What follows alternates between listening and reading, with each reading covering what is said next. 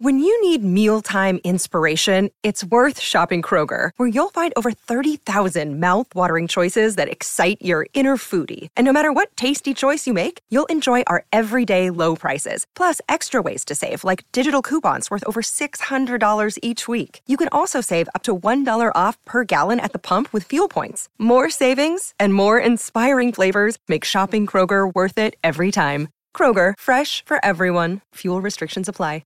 Another day is here, and you're ready for it. What to wear? Check. Breakfast, lunch, and dinner? Check. Planning for what's next and how to save for it? That's where Bank of America can help. For your financial to-dos, Bank of America has experts ready to help get you closer to your goals. Get started at one of our local financial centers or 24/7 in our mobile banking app. Find a location near you at bankofamerica.com/talktous. What would you like the power to do? Mobile banking requires downloading the app and is only available for select devices. Message and data rates may apply. Bank of America N.A., member FDIC. Continuing on, take command. We get to Kevin O'Connell and Kirk Cousins' offense in just a few minutes, but let's talk about the Commanders' offense. And we obviously spent a lot of time on Wednesday's pod breaking down where they were good, where they started to excel, some of the missed opportunities. And when we say missed opportunities, sometimes it's as simple as the ball getting batted down at the line of scrimmage that they had in the last game against Indianapolis. But when you look at this Minnesota defense, where can the Commanders attack, and what kind of day do you expect them to have? Yeah, so I do think the Minnesota defense is a pretty good group. We had Dane on, and he was kind of saying they're much maligned and they give up a lot of yards, but I think that's part of the deal. That's part of the philosophy.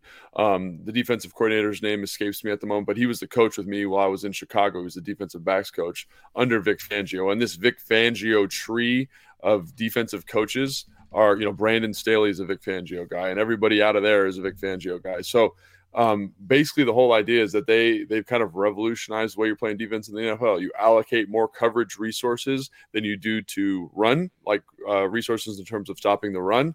And so you get lighter run boxes, and you usually get better coverage concepts in the back.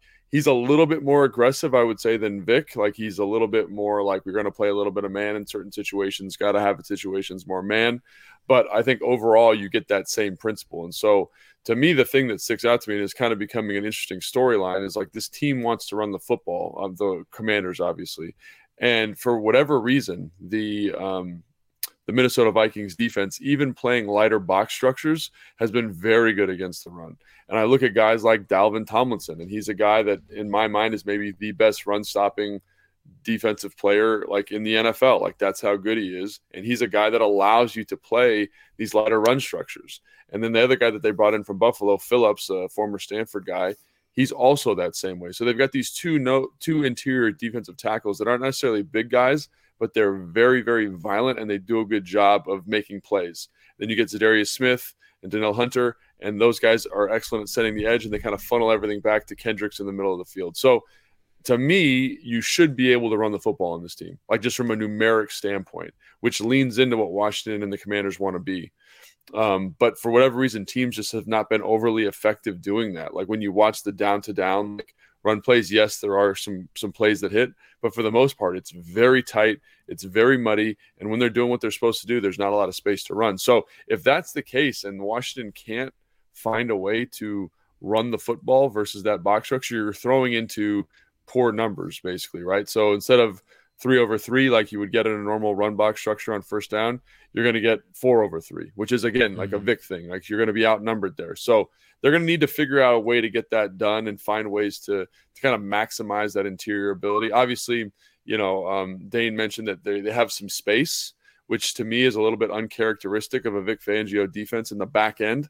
So like, they have these extra resources in the back end, but there is space on like deep in cuts, some stuff over the middle of the field. I'm not really sure why that is. I mean, it is a new defense for this group, so maybe they're still kind of finding their legs a little bit, but so a little bit confounding because they do have more coverage resources allocated back there. But to me, that's the big storyline is, can the Commanders run the football? Can you force them to say, hey, we're going to bring a safety down into the box to stop the run, and then kind of get to your passing game and be who you want to be from an offensive standpoint? Or are you going to bang your head against the wall like you did against Indianapolis for 4 quarters Yikes.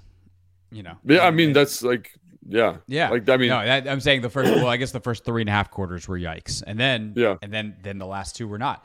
Yeah. Or the last half quarter, the last two drives were not.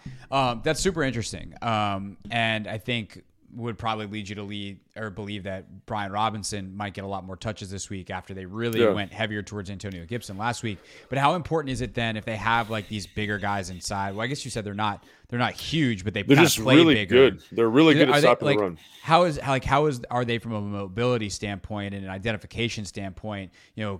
Can the Commanders use some of these game plan runs and use Curtis Samuel, use Gibson on the edge, maybe throw a reverse to Terry in there, so like those kinds of things to keep him guessing, to help loosen things up, and then maybe Robinson can get going a little bit.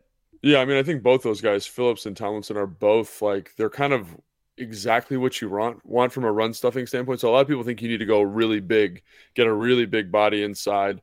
These guys are just powerful men who are like one of them, like Dalvin is like 6'2.5", 6'3", like in that 320 range, but kind of a lean cut for 320 and just strong as an ox. And he can move his feet really well. You mentioned his recognition. Like he's excellent in there. So is Phillips. And so I think that's one of the things that makes them very good is they are good athletes. They're a big man and they're very, very smart. Right. So I think, in terms of developing a game plan, just when you look at the blocking schemes, you're like, our guys should win. This is a double team. We should be able to kind of take advantage of this matchup. But they're very good at splitting double teams, out leveraging the kind of, I call it like a post and a drive guy. So the guy that's posting, they usually do a great job of kind of snaking that post and getting making some penetration and just being disruptive and making tackles. So I think that's going to be really interesting. Like then you say, oh, do we attack the perimeter a little bit more from a run game standpoint? Zadarius Smith is one of the best edge setters in the NFL. And I think Danielle Hunter is not bad either. So they do have personnel there that is problematic when it comes to running the football. I'm not saying you can't run the football, but it's just a different type of skill set than we saw last week. I know Smith and Buckner got a lot of credit last week. This is like, it's different. It's a different animal in there. And the way that they play blocks, the strength that they have, you're going to need to bring your A game. And I think like, finding ways to misdirect them within the blocking scheme and not only on the scheme, but stacking runs in a way that they say, oh, is this tight zone? Is this wide zone? Is this gap scheme? And then just making them kind of second guess themselves might be an advantage. The other thing that definitely you need to avoid is being in third and long, like clear pass rush situations. Yes. You just talked about Danielle Hunter, who's also excellent. But Zadarius Smith won Defensive Player of the Week last week, and I actually listened to O'Connell's press conference from Wednesday, and he said, we had a really detailed rush plan. By the way, Ed Donatel is the defensive coordinator. Yeah, Ed Donatel. Yeah. So he's like Ed staff, and we had a really comprehensive and detailed rush plan that involved moving Zadarius around. And so if you think of some of the troubles this team has had with Micah Parsons in the past, like obviously Smith is not Parsons, but that flexibility to line up over any single offensive lineman in any gap is there, and they will use him. But obviously to do that, you need to be in pass rush situations, your obvious passing downs.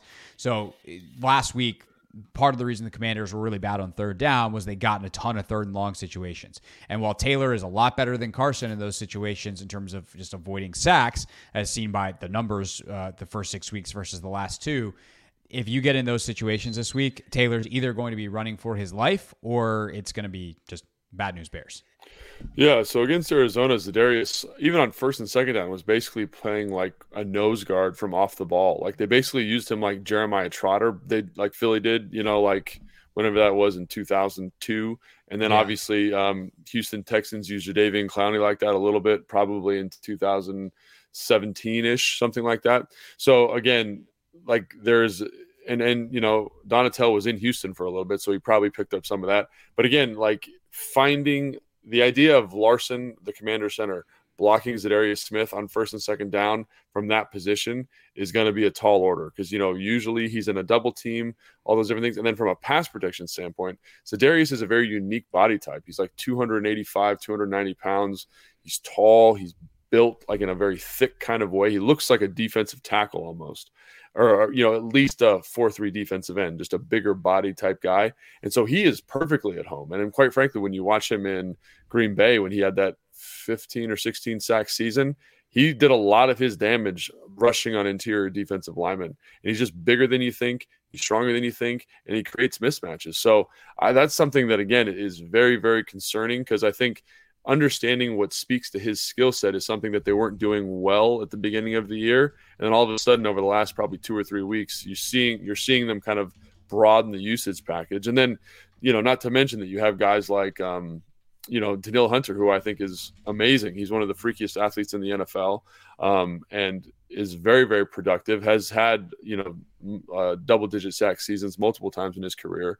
So they have people there. And then, we mentioned Tomlinson and Phillips. They're big guys, but those big guys are powerful guys, and they're able to push the pocket in a nice way. So it is a scary group from a pass protection standpoint, because they do have these two freaks on the edges and two guys who are maybe not the most dynamic pass rushers, but they can press the pocket. So I definitely agree with that sentiment of like staying out of third and long, staying out of obvious passing situations is going to be very, very critical. And, that's something Ron has talked about, and why they like Brian Robinson is that he does a decent job of keeping them on schedule. So I don't know.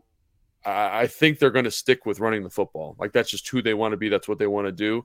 But I think you need to be smart about it in terms of sequencing. Like, it's okay to have a second down run after trying to throw the ball on first down, I think, and making sure you're converting and you're not putting yourself in these terrible situations. So quick game's good, all that kind of stuff. We haven't even talked about the back end yet. They have some absolutely game changers in the back end. That's what I was going to go next, is like, okay, well, Terry McLaurin has been a huge factor the last couple of weeks. Curtis Samuel's been a big factor, although him, a lot of his factoring has been as a runner. Right. But what about the potential to attack down the field and generate some big plays to McLaurin, who has been the reason they've won some of these games recently? Yeah, so I think one of the things that sticks out is one of the reasons they're able to run these lighter structured boxes is because their safeties have been playing so good. Harrison Smith obviously has been one of the most productive safeties in the NFL since he came into the league out of Notre Dame. And the other guy I'm not really sure, I'm not really familiar with, but he's also playing at a very high level. And so, Harrison's got turnovers. He's a great tackler. He's fit and runs. They are aggressive to the run, so I do think play action is important. But they also, in this scheme, understand that they don't have to be overly aggressive because their front's doing a good job of stopping the run. And so kind of walking that line, Patrick Peterson's playing corner.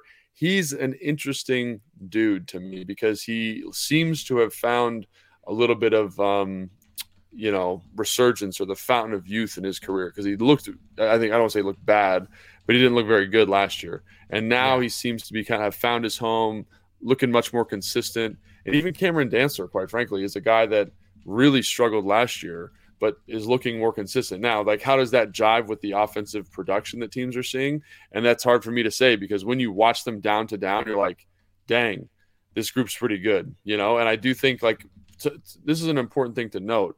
The Minnesota offense has not been overly efficient, right? I think there's been a couple games where they've only converted 2 of 14 or 15 first downs. I think the Miami game, they really, really struggled.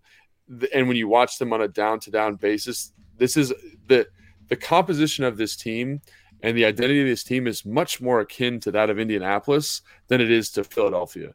And what I mean by that is they really rely on the defense to do a lot of heavy lifting, create some turnovers, switch field position. And, while Kirk is a very good a very efficient football player, there's times specifically early in games, I'm watching the Arizona game again before we got on the call, and it just looks like it's labored for him. He's missing throws. He's not making plays. And eventually he finds his legs on a drive and they score 7 points, right? But in those doldrums, the defense is really keeping them in games. And I think that's something that that is interesting. It's not what I expected when I was watching. I expected this to be, a very potent offense. They're 6-1. It is a good offense, but it's not a great offense. And I think the group that's playing a little bit better is the defense. And it was interesting to hear Dane talk about it, because it's almost sounded like he was disappointed in the defensive production. But in my opinion, and to my eye, that's the side of the ball that's more effective. So it's interesting how that matches up, right? Because I think the Washington defense should be able to handle, outside of Justin Jefferson, handle what they bring offensively relatively easily. And I think the offense is going to struggle kind of managing some of the playmakers that they have on the defensive side of the football.